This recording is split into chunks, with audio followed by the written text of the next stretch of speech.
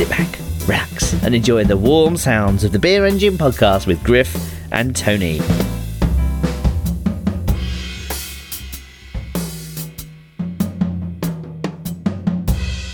Hey, what's up, everyone?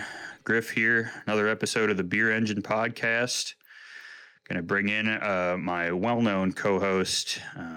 Recently left his job, I think forced out, as the quality assurance manager, cleaning the draft lines at the famous Wuhan wet market.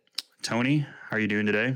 Look, I'm riled up with the politics that led to my dismissal. I feel like it was a personal vendetta, even though they said it was unanimous. There was a 5-person board. There was a person from the US, there was a person from New Zealand, Australia, Britain and Canada, and like 3 of them said I didn't need to go, that they were happy with my job. But one of them, loves a fake tan, said, I've got to go. And I'm just not happy. I thought I did a marvellous job. Like, you just got bored. Yeah. Like, yes, the beer has like a if you've ever had bat soup, the beer tends to have a bat soup kind of tang to it.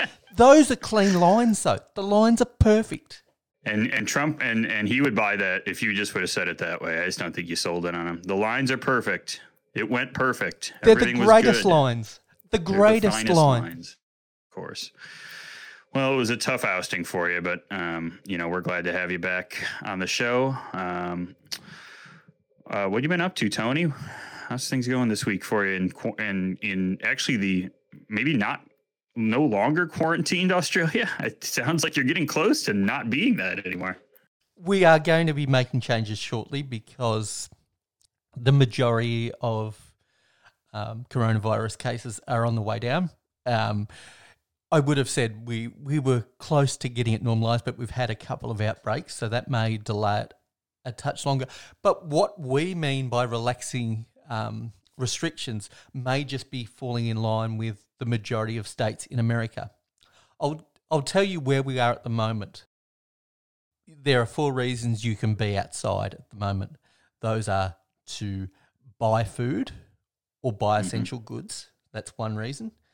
To seek medical care, to go to work, or to exercise. Those are your 4 reasons to be outside. You can't go to a park and then sit in the park and enjoy the lovely weather, or go to a beach, even if you've got your correct amount of spacing. And if you want to meet up with somebody, you can meet up with one other person outside of your household. So those are the current rules. We are looking at this stage to increase the outdoor limit of gatherings up to 5 or 10, depending on how the cases go. That's what we're doing to ease restrictions. We're not about to open our cinemas or have sit-down restaurant meals.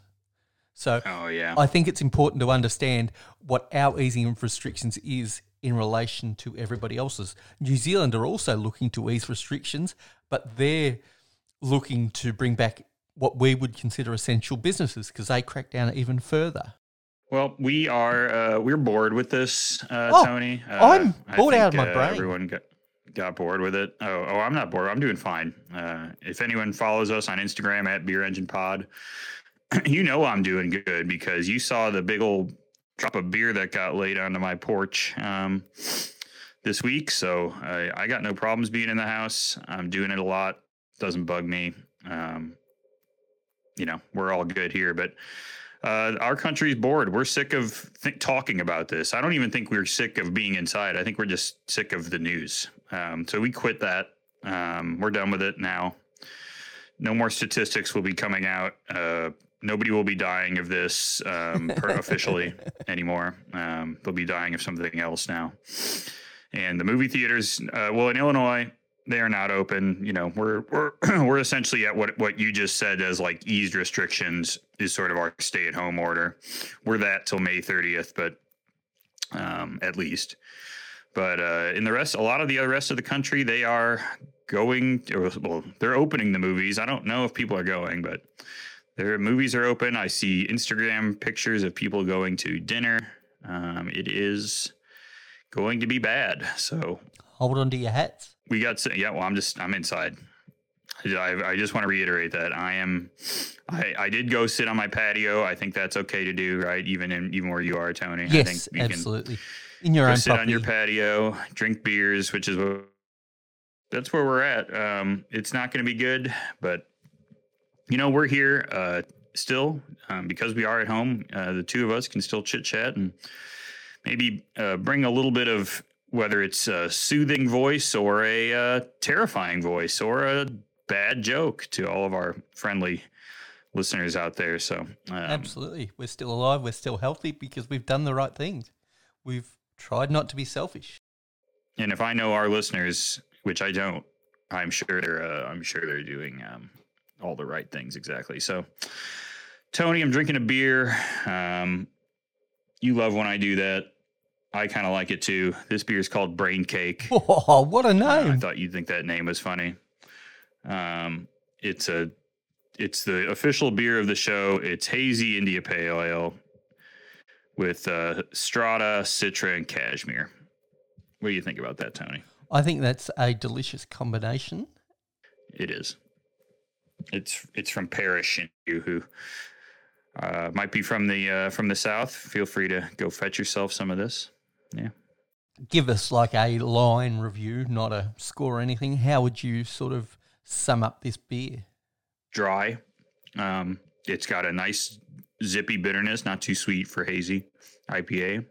Even potentially, like, I wouldn't say grapefruity, but maybe like blood orange, where it's a slightly more, blood orange is kind of sweet. What's like a slightly more bitter orange than like a navel orange? Maybe like a Valencia. I don't know, whatever. Valencia. Perfect. Yeah, it's not as like bitter as a grapefruit, but it's got like a bitter orange type flavor. And it's lovely. A little bit of maybe even like a sweet tarts type of thing. Not the tart part, but like that, like maybe Smarties taste to it on the front. You've lost me there. It's not as sweet as that. I don't know how to describe it, but it's got a little bit of that. Maybe it's just how it smells. Hazy IPAs have a little like a thing to them to me. Maybe it's from like I don't know what that is, but it's good. Recommend. So Tony, last week we left, and I was lucid because I can remember what we were talking about last week, which is a miracle. But we teased the fact that you had finished one of the most popular television programs in American history, mostly due to the fact that we're all at home and we have no choice but to watch this shit. So you watched The Tiger King. I gave a 1-line-ish review. Let's say it's 2 lines. What's your 1 or 2 line sort of wrap up to me to tell everybody about The Tiger King? Not to you, but to sell it to anybody that hasn't yet seen it, which I don't know who those people are, because I feel like I was the last person on planet Earth to actually watch that sucker. I would say it's, for the reality show generation, it is a modern interpretation of Deliverance. Okay. I do think it does. I mean, I think it's funnier than Deliverance for most of it. But I do think sure. Did you agree that it got a little bit real in the last episode and a half? I mean, once the guy shoots himself, spoiler alert. Once the guy shoots himself, it's I mean, whatever. How's it a spoiler alert? It happened in real life. Yeah. It sort of took a turn, I think, after that. It did. And I really enjoyed that, because otherwise it's just a fun romp. And there's nothing wrong with a fun romp, but it actually sort of, even if Joe Exotic, which I think he is still guilty of trying to set up Carol Baskin, maybe not with that Carol guy. Baskin. But I think it sort of grounds the fact that none of these people are good people, not even like partially good people. Like the people you have sympathy for are still probably terrible people, because they're tending to caged animals and are doing nothing to break that cycle. There, yeah, the one with one arm, the other guy that now works on on dirt track cars. They're really the only two that you can have much sympathy for, and even they're probably horrible people. Did you watch the Joel McHale Absolutely, I interview watched that thing? What did you think? Give me, this is important. Give me your one-line reaction to the nanny at the Jeff Lowe household. We're turning this show into that. I'm gonna turn this show into like Barstool Sports. Chicken Ranch. Do some of those sound effects. Oh, any of that shit. No, isn't that weird though? Jeff Lowe, I did, and this. Give me Tony. Let's play here's a quick game for you. This is just guess a number game, which is a little bit of a teaser for a game we might play in the future. How old do you think Jeff Lowe is? Now, we've got to take into account that we did see him in jail, not prison, but we did see his video link up in court, which made him look a lot different to how he portrays himself, bandana and leather jacket, in the show. Sure. So yep. I don't know whether that sways me to make him too old. I'm going to say that Jeff Lowe, he's got to be 10 years older than me, and I think it's an easy 10 years. I'm going to say 56. You are way under, Tony. I got bad. Well, that's good news for Price is Right. And you still are the closest because you're the only person playing. But he is 67 years old. So Jeff Lowe, extremely old creepo, bringing in a couple of 20-somethings to, I'm sure, Doc Antler. What's his name? Doc Antler? What the hell is his name? Ansel? Ansel, yeah, right. Don Ansel Adams to fuck around with these two teenagers or whatever they are. It's fucking creepy, nasty freaks. Who is the nastier freak between Doc Ansel and Jeff Lowe? Because I can't honestly split them. Oh, I think I honestly think. Well, this is a great segue for me to make. People are gonna love this.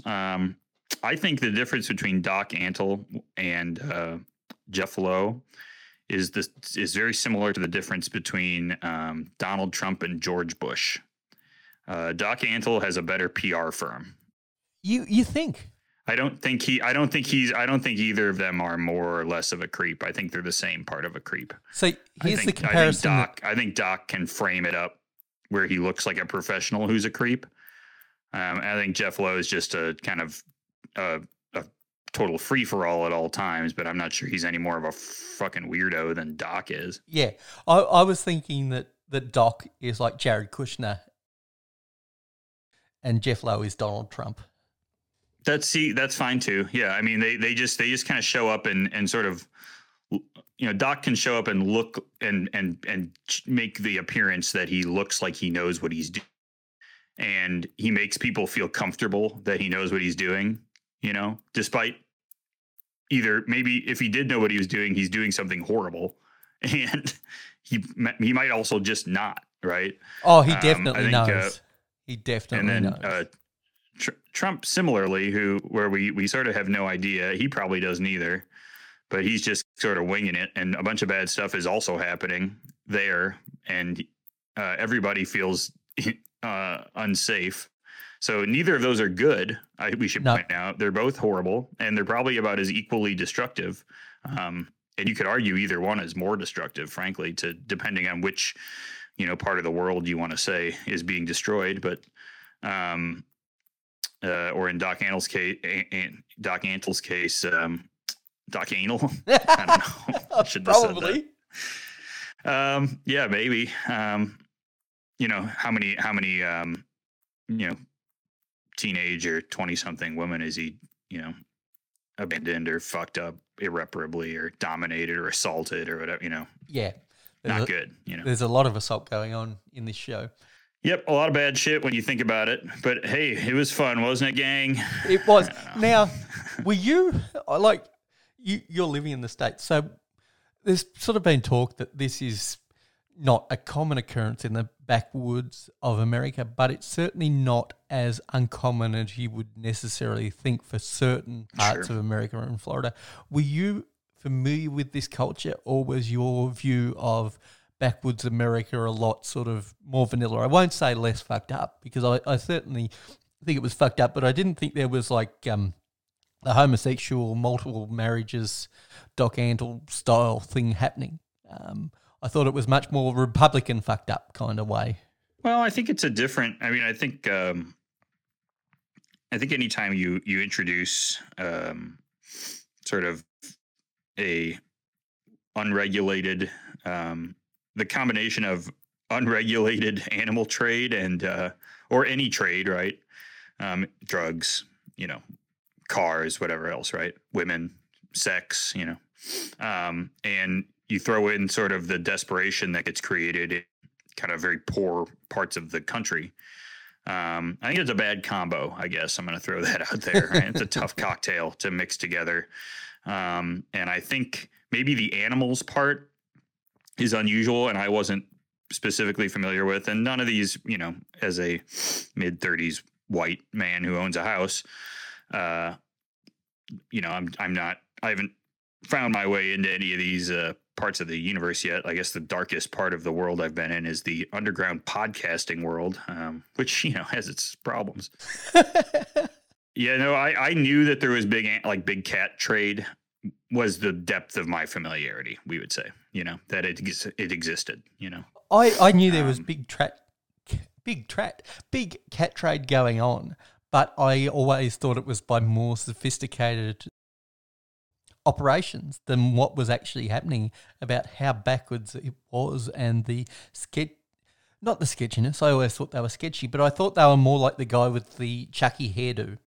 Yeah, that guy. Yeah, that guy was sort of a revelation too, in that like there were sort of these kind of tertiary, ancillary players in this world that were just sort of like they weren't just cat or like animal trade freaks. They had their hands in a lot of areas of illicit trade. They had warehouses of like, well, here's the it looks very organized, right? But it's like, okay, this is the drugs part, and here's the animals part, and here's the sex trade part, and here's the guns, and they sort of just had everything. Yeah, they were one-stop shop for backwoods gangster shit. Now, where do you stand on the whole Carole Baskin? The husband thing. Well, not necessarily the husband. Is she just as bad as Joe and Doc and Mike Lowe? Or I don't know. Is she a savior to big cats?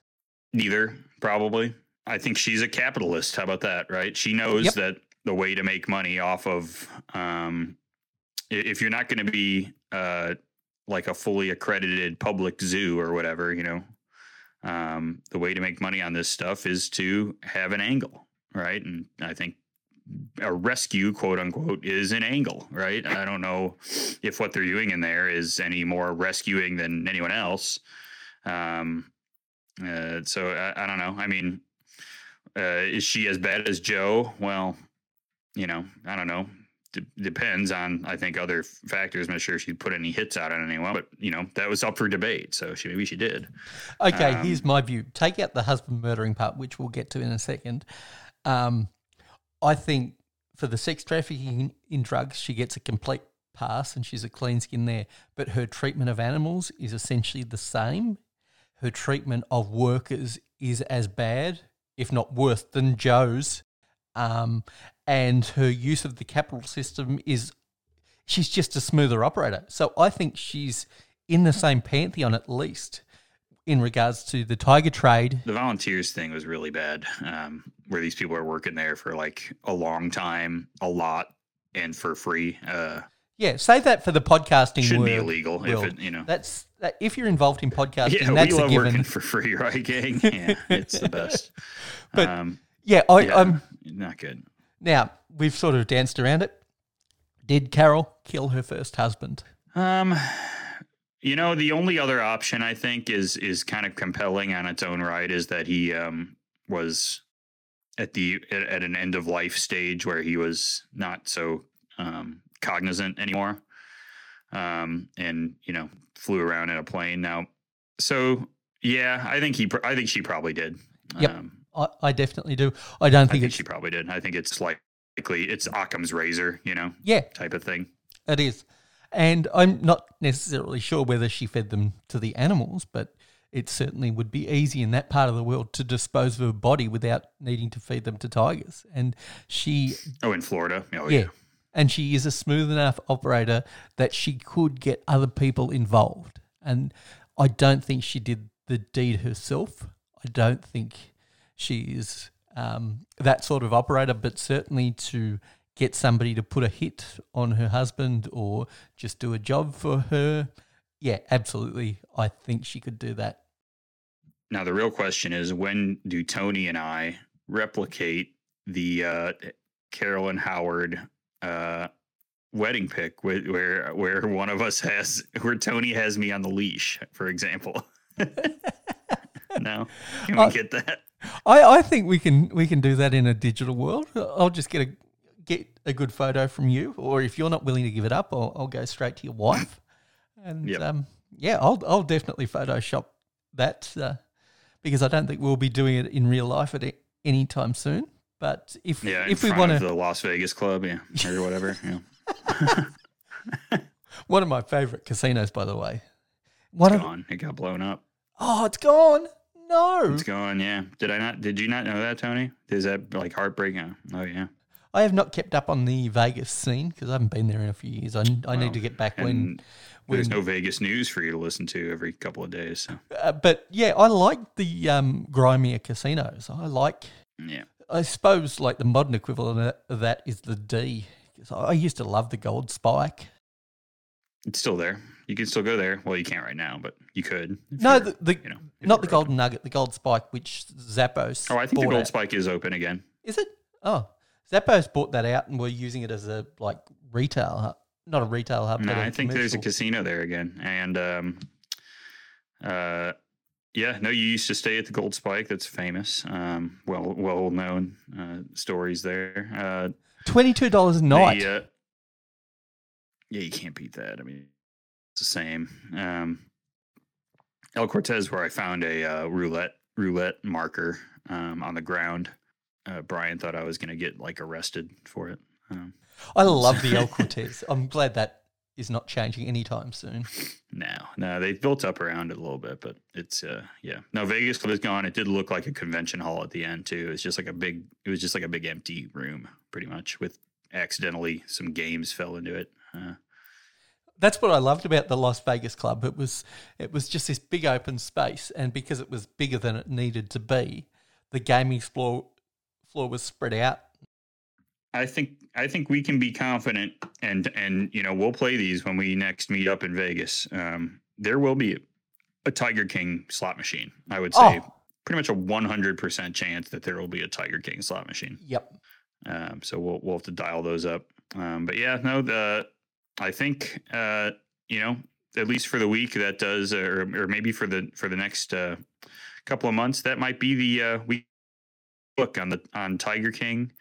And we can move on to another show, I think. Or Tony, you know what? I want to open it up just to make sure. Do you have any other Tiger King things you need to loft out before I officially seal the vault on Joe Exhausted and Carol Baxon? I think we've got to talk about the teeth situation and the service that Tiger King has actually done. I think for my nephew's generation, he's about 14, so heading into prime teenage years, I think it is a great message to stay off meth.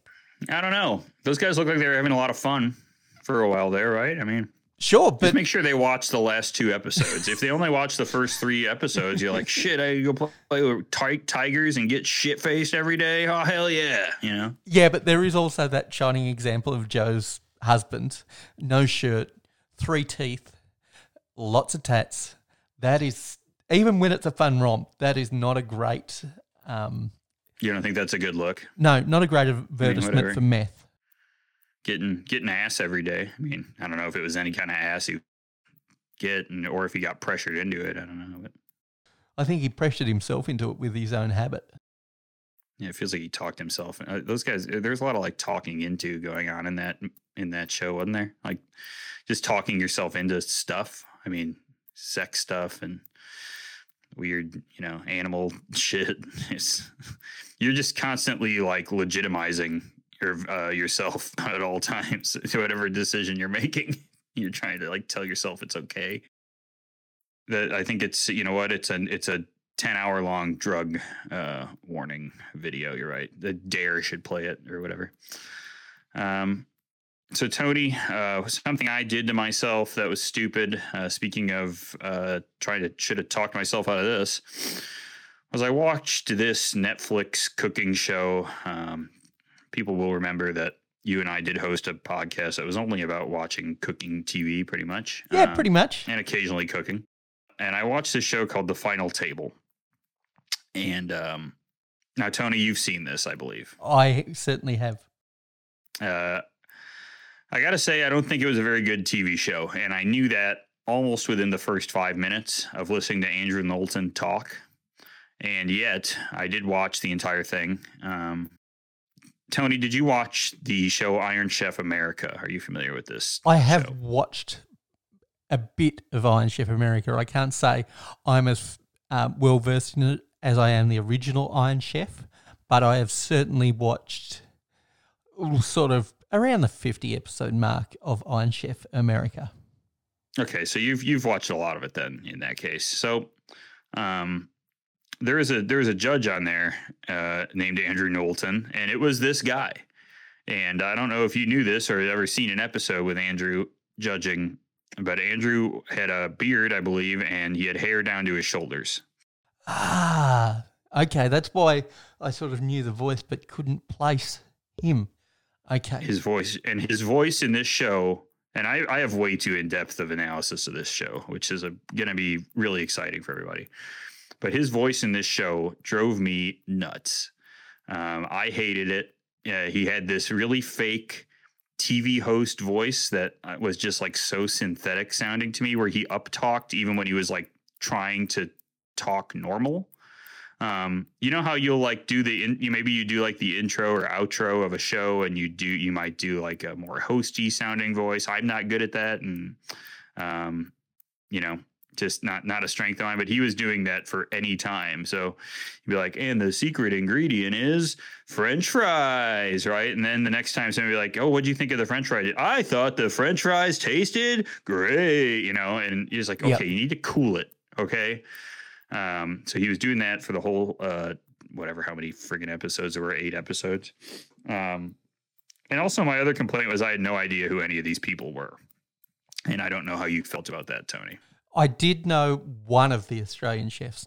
Mind you, there were several Australian chefs of varying qualities and fame, but I did know I knew one of them. Which one? The bald Australian? Mark Best. I believe. Mark Best. I've known of his work. I haven't eaten at his restaurant, so I cannot attest to the quality of his food, but I did know him. I didn't know what this show was. Like Top Chef, you kind of know what level those chefs are coming in at.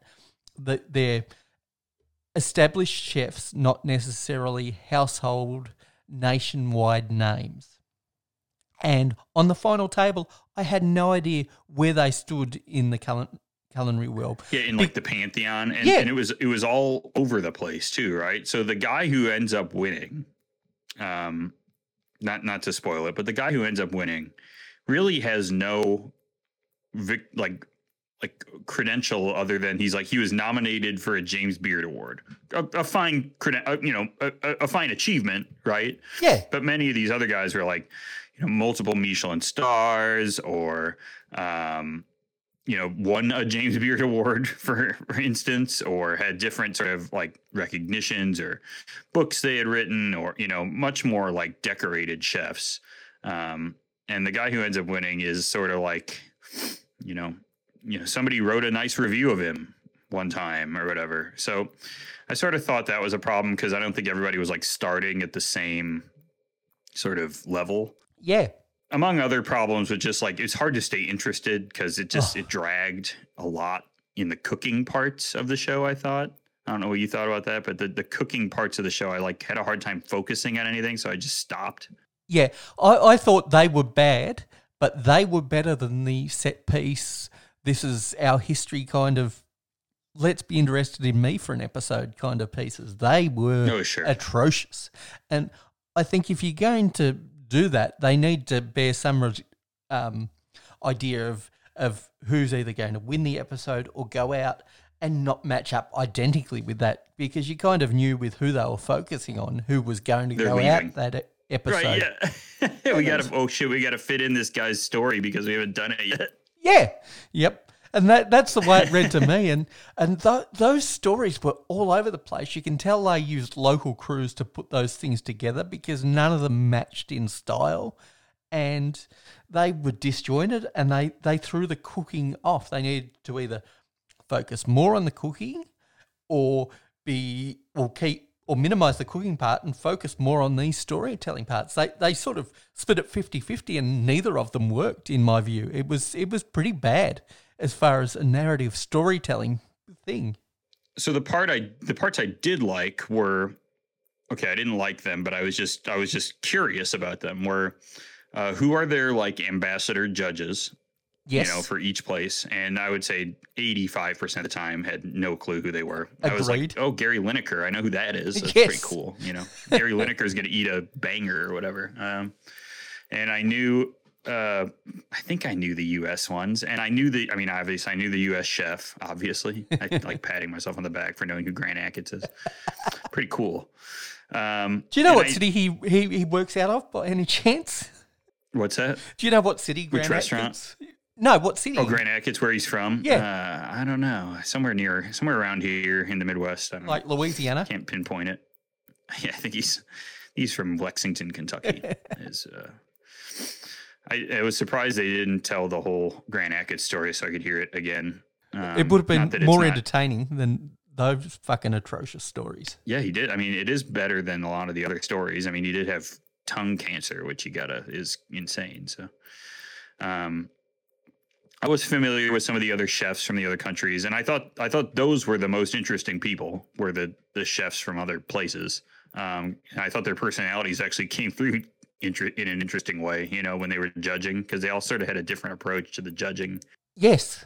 Yep. I thought Achatz was very Achatz-like. Like I sort of know him from other stuff, so I'm like, okay, well, that's who he is. You know, he does that. He's like awkwardly staring at the guy while he attempts to raise the spoon to his mouth without spilling whatever's on it. And I even thought like pumpkin was a very Achatz choice of a item. Very much I don't know if he actually did pick that, but it struck me as it would be something he would do. You know, so that was good. I thought all the whole like pomp and circumstance around it was good. I thought the set was way over the top, and way too much like. It reminded me of the Beat Bobby Flay set, is what I'm going to say right now. I'm not familiar with Beat Bobby Flay, but no, I have to agree with you about the set.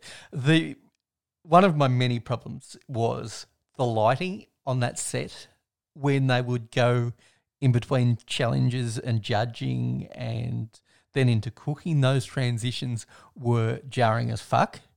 And also my other issue was the size of the set. It didn't feel intimate. It didn't feel like you're in a kitchen. It felt like you're at a set of workbenches that were spaced for social distancing. It felt like being at like if you're familiar with there's the Simpsons episode where where Homer thinks Bart is gay. Are you familiar with that? And John Waters is a voice in it. Yep. And he runs like a kitsch shop. Yes. And he takes Bart to a steel mill, but the steel mill turns into like a rave. That set reminded me is if you took that steel mill and combined it with the set for Great British Baking Show. Yes. Yep. It was those two things mixed together. It was really, really silly and really insane. And as the amount of, and kind of like Baking Show, but they do a better job of like, it's not as big of a room, and I think they do a better job of like all of the production effort, you know. Yep. But it felt extremely empty when they got down to the handful of people left, right? It just was like this big empty warehouse. Because it felt empty from the start, but when you go from 16 teams or whatever they started with down to 6, it's cavernous. And then we haven't even talked about the biggest issue. And that's where they spent all their fucking budget. It is the floating podium. Oh, yeah. Yeah, that was stupid. I mean, it felt like they spent all their money on getting the ambassadors and the chefs, and then they had like $50 left to be like, oh my God, I have to find a host. Yes. Yep. And I have to I have to get some like the PBS station in, Tulsa to make a video about, Billy the chef or whatever, But yeah, no, that the floating podium. That's a great, and like some of those other set pieces, like the very high, clearly requiring some sort of level of like safety management, like the lofts and stuff. Just their priorities were all wrong. I really think they just had their priorities in the wrong place. That is the biggest example of doing a cooking show wrong. Like, we have an entire network that does cooking shows wrong. And contests. They can't stop doing contests, yeah. Yeah, and you would think that they would have learnt from the Food Network how not to do one. Did we ever learn if there was any money that the chef wins for winning the show? I don't remember a prize. No, and it was never listed throughout the show, because it was a seat at the final table, which I don't know what that means. They did take a picture of him at the table with all the chefs, but that is not much of a prize, getting to sit by a famous chef, I don't think. That's like going to Disney World and you get to sit next to Mickey or whatever, cool. I didn't like the ending. I didn't like the prize. I didn't like there wasn't one, and it just didn't feel like anything. So what happens now in season 2? Is that guy there? Does he take the place of Grant Achatz because he's American, right? What does that mean? You know what I mean? There was no finality to that. In fact, I mentioned that I felt like I got to the end and I felt like it had been a long con in that, well, in a different way than maybe you did, because they're at this set that reminded me exactly of a Food Network show that I mentioned. And I was just waiting for Knowlton to come out and say, he's like, and the winner is Bobby Flay. And then Bobby Flay comes out, won the show, and it was a 10-episode long con of Beat Bobby Flay, who actually ended up winning this stupid show. Because it looked exactly like the Beat Bobby Flay set. But only that one's much smaller because they only have 2 little kitchens in there. But I just did not get what happened at the end of that show. It was really stupid. And whatever. So what I was hoping for was like some other playoff or something where it's like, okay, now he has to cook against these kick-ass chefs or something, right? Yep. We didn't ever get anything like that. So, which you get in the next Iron Chef sort of thing. I love that. See, I mean, that's actually something that was missing for a while with Next Iron Chefs, was they actually had to beat an Iron Chef. And I think they should have had to. I think, by the way, with Next Iron Chef, I think the new Iron Chef should have eliminated an old Iron Chef. I think that feels like, they should have picked the Iron Chef who had like the most losses the year before or something. But so that's the Griff and Tony Pointless TV Show Review of the Week. I give Final Table 3 thumbs down, gang. Don't bother.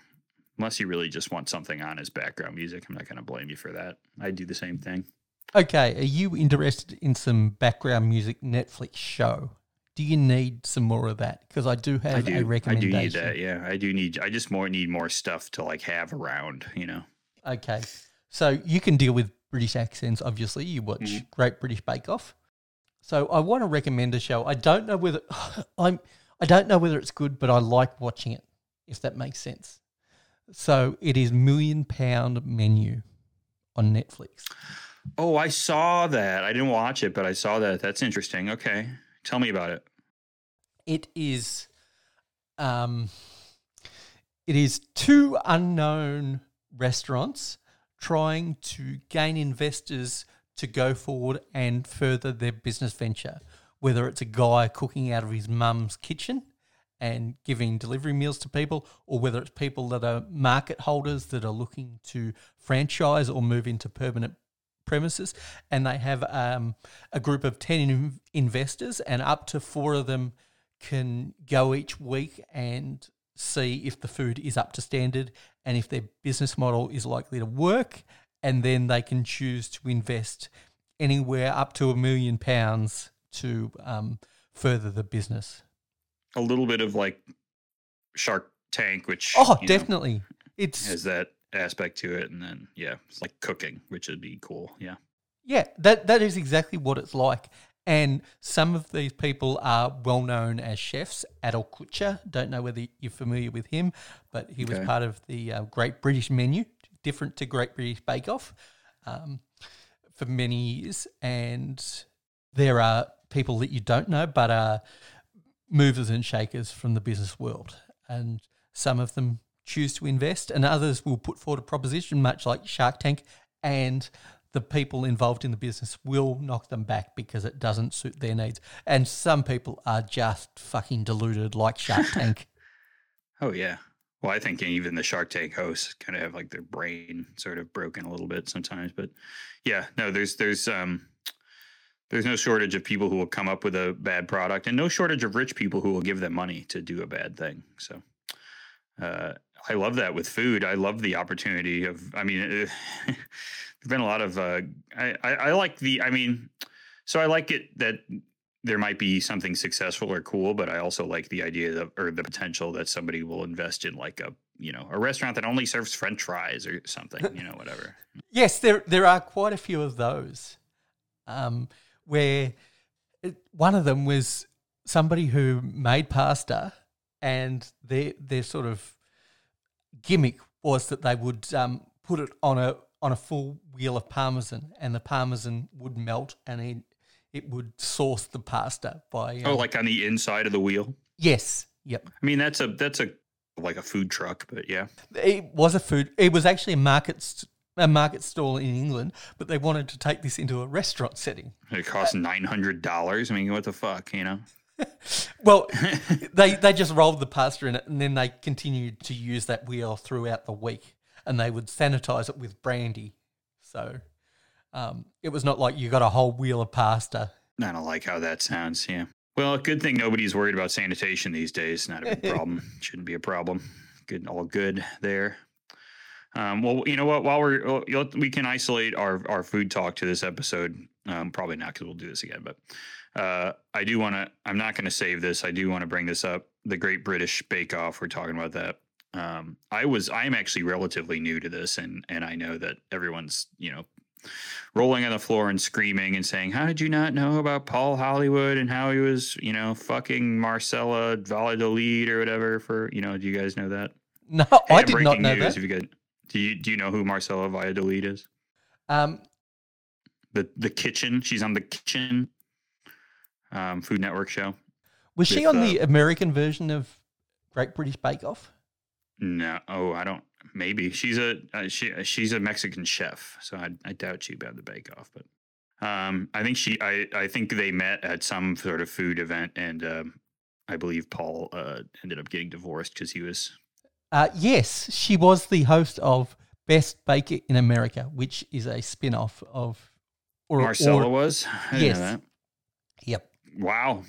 Well, so that's how it happened, I guess. But that's actually, I learned that very early on in my watching of the newest season of Bake Off, which was Paul Hollywood. What's that guy's deal? And then first like handful of news stories like Paul Hollywood's plowing this broad, and you're like, oh. Every time I look up a chef, it's somebody they're cheating on their wives. I don't know, Bobby Flay, and I got. And Giada, and I got Paul Hollywood and Marcella, and they can't stop. But I do like though. I like watching it as like kind of background. I'm not getting as invested in the And actually, Final Table did remind me of a really poorly produced Bake Off, even with the like side stories and stuff. It's just way worse. Now, did you come into Great British Bake Off late with the new hosts, or were you part of the original crew with Mary Berry? I'm in with Sandy and Noel. Which they're fine, but if you need something to binge in this time of nothing but binge-worthy shows, I will recommend the earlier seasons of Great British Bake Off. Mary Berry is just a great host. She's good, yeah. Yep. She was the counterpart to Paul Hollywood before she was the Prue of the early days. Yeah. Yep. I do want to complain about this though with this show. Oh, sorry. Go ahead, Tony. I was just going to say that the other show I was talking about, Great British Menu, Prue was an original host of that with two other guys. So Prue certainly has experience in the Great British culinary TV scene. I do like that. I think Australia probably does. The other countries do this better than America. Where am I?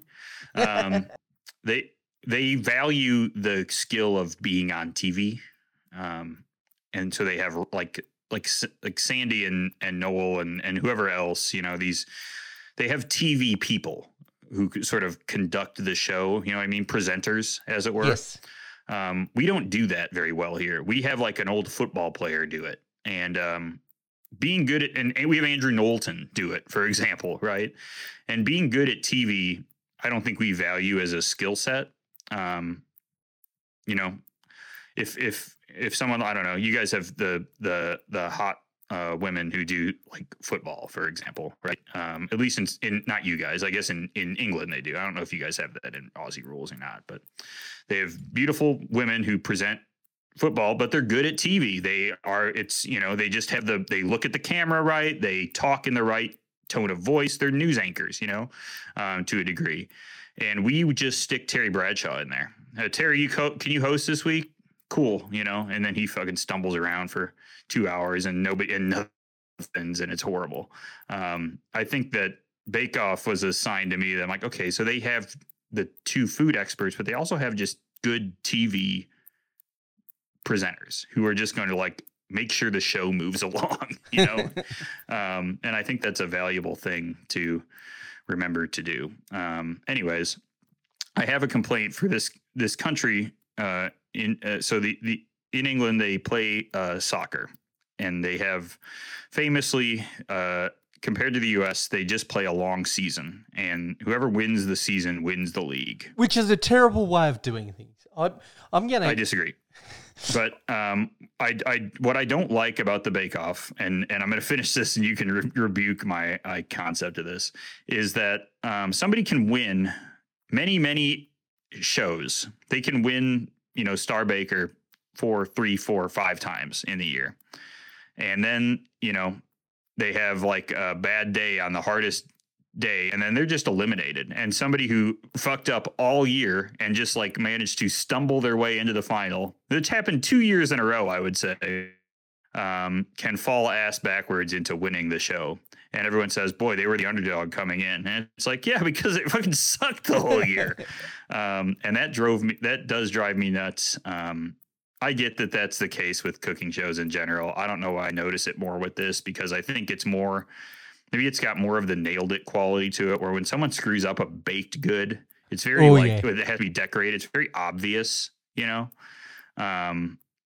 so that's probably part of it. But I do get, there is something frustrating about seeing somebody just like eat shit for 9 weeks and then win the show, Yeah, I get with a cooking show, but you're asked to perform in the crunch.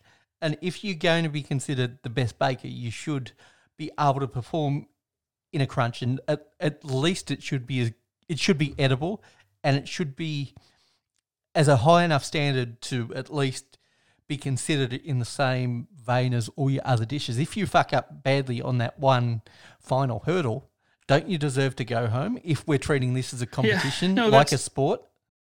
I guess maybe the winner part of it was more frustrating to me than like if you screw up and you lose, right? But the fact that somebody could kind of just barely weasel in, for so many weeks, and then win, I guess, was a little bit frustrating. With the power of perspective, I do see that value in that you have to win when it's the most important. But I don't know. It seems like there should be like mini prizes or something. You know what I mean? Like win Star Baker, you get a fucking here's 1,000 pounds. Come on, Yeah. so that you can at least sort of take something with you for winning And a gold cap. many times in a row. Yeah. No, I do agree with that, because in Aussie rules, I don't think it's a big thing in the NFL, but if you are the best team in the regular season, you're considered the minor premiers. And it's a title. It's not like being the actual premiership winners and being the premiers. But at least you played during the regular season and you've gone number 1 through 22 games. But then everything's reset at the playoffs. It has its own rewards for finishing higher up the ladder, and the higher up you finish in the regular season, the ability you may have to have a second chance. But at the end of the day, if you play good enough, you can be the last team in the playoffs, which is the 8th team in Aussie rules, and you can win that. You can be the underdog. And same in NFL, yeah. But I really like that with sport. I don't like the British model or not just the British model, it's a more European model where you can have a winner 5 weeks out from the season finishing if a team is good enough. Rarely it comes down to that last weekend. Now, yeah. And which is why I would love if they just canceled it. That'd be great, just to end it. That'd be so friggin' funny to me. I don't like that. Yeah, you're right. Because Americans hate it. I actually have lots of friends who think it's insane. I don't think it's insane because it's balanced. There's cup championships, you can play. I mean, we have there's knockout tournaments too, Yeah, they're both just different. In the country itself, there's the FA Cup and there's other cups that are aside from the Premiership. The League Cup, which nobody cares about, but yeah. Yeah.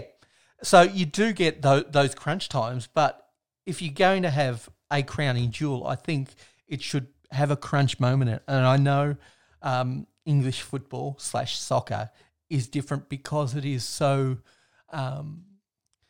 close in its margins often, and draws play a big part in that sport, and the ability to be able to eke out results where you're sharing a lot of parity, is important. But I like the crunch time of grand finals. Our soccer in Australia is played with a playoff system. Yep. The World Cup is crunch time. Yes, there's round robin early on, but you get to the finals and they're knockouts. So you can take everything I said with a grain of salt, because I love the NBA playoffs. I think the NBA playoffs are the greatest. Aren't they just about perfect for that particular sport? I think it's wonderful. Yeah, I think they're the right length and they go on for the right amount of time. They're sort of that 2-month window. It gives the best team every opportunity to win, but it also often leads to crunch time moments where we get upsets and we get moments of pure sporting brilliance.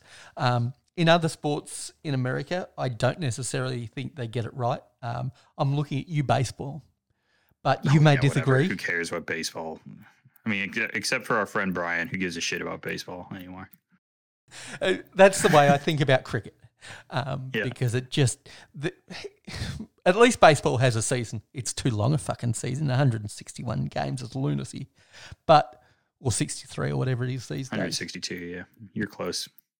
Oh, I was one number either side, right, yeah, right. But yeah, cricket is basically played all year round. No, if there was no coronavirus, and yeah, you have no sense of an overall. And it starts champion. or it ends. Even the games, you don't know. They're sort of just happening for weeks at a time. It's just going on and on. And yeah, like baseball. Which season is this now? Are we at the beginning of last season, or this season, or the end of this season, or where are we? I mean, to American fans, soccer has that feeling too, because you start the season in August and you end it in May, and it's like, when did we never stopped? It just never ends.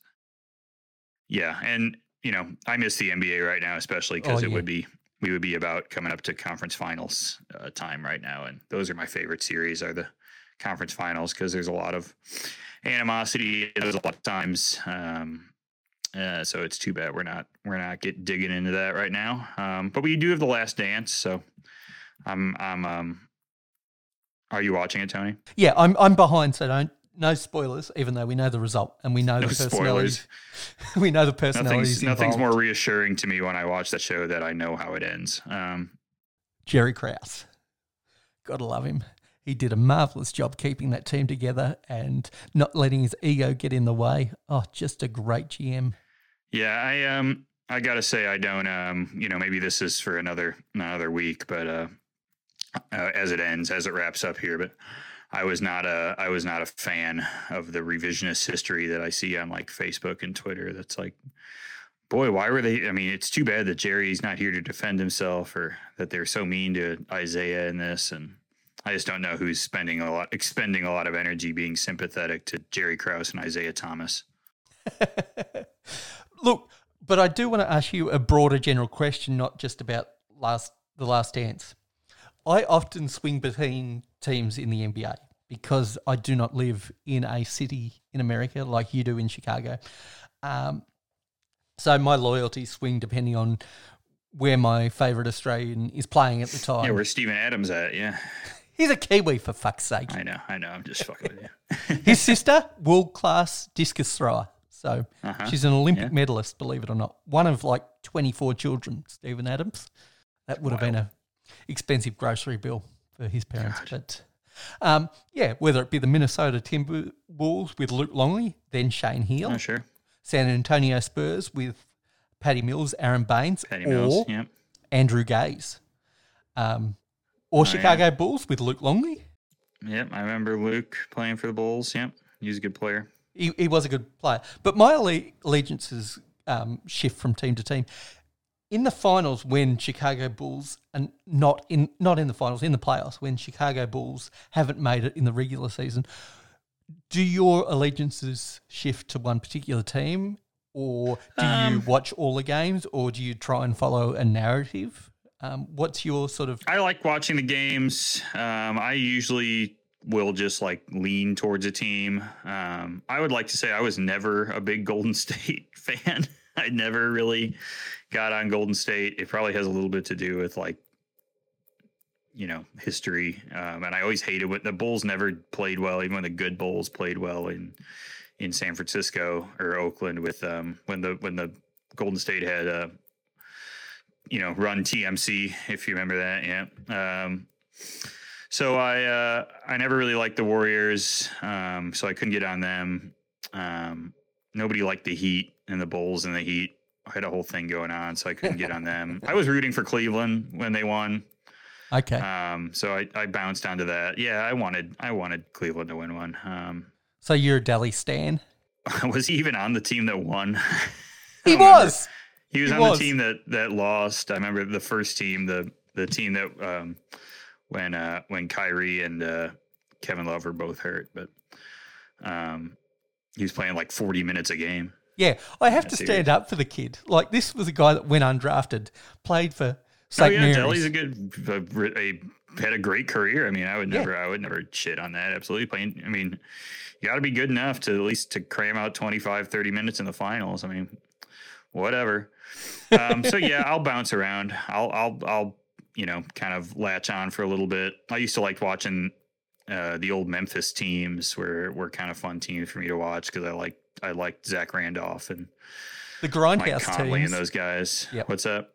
The Grindhouse teams when Dave Yeager was in grind charge. Guys. But yeah, so it'll just sort of vary year to year. I usually just don't get on the team that's the favorite. I can't imagine rooting for the Lakers or the Clippers this year had it gone through. This year, definitely not. Gone. Yeah. But in years past, I because growing up, I was a Magic guy. I wasn't a Jordan guy early on. When Magic was at his peak, I was a Magic guy. So I still to this day can never, ever support a Boston team. Doesn't matter what sport that's in. But No. Yeah, absolutely not. Same. I mean, Chicago's the same way with Detroit. I mean, I don't, I should have liked the makeup of, like, say, the 04 Pistons, the Chauncey Billups and Ben Wallace. Rasheed and Ben Wallace and, those guys. But I just did not. I didn't care. I don't like them. They weren't making the playoffs at all, but I was rooting for the Timberwolves, Minnesota, when they had Tibbs and Derek. I was on them. So yeah, I mean, the Bulls suck, so you have to pick something else to at least follow, because I like watching the games. And which it's not great. I mean, I would love to watch a good Bulls team again. It's been 6-7 years now since we had a competent team, so it's getting depressing. But 6-7 years since you had a competent team. What was there? Those were the Tibbs teams with Jimmy Butler. Yep. Yeah, gotcha. the Tibbs and Derek and Butler and Joakim, Taj and Joakim. Yeah, those were good teams. Luol Deng. How fun was his jumper? Noah's jumper. Noah, like the two-handed push shot. He shot like 79% from the line. I know, whatever works. It was wild. I know. He's crazy. He was fifth in the MVP voting one year. Insane. Well, I think we have bounced around topics a lot today. We managed to barely talk about beer. I did finish my IPA, so that's a good sign that it's about time for me to wrap up and open another beer. Tony, sorry, go ahead. Will it be another IPA? No, I think I'm going to drink this coffee stout that I got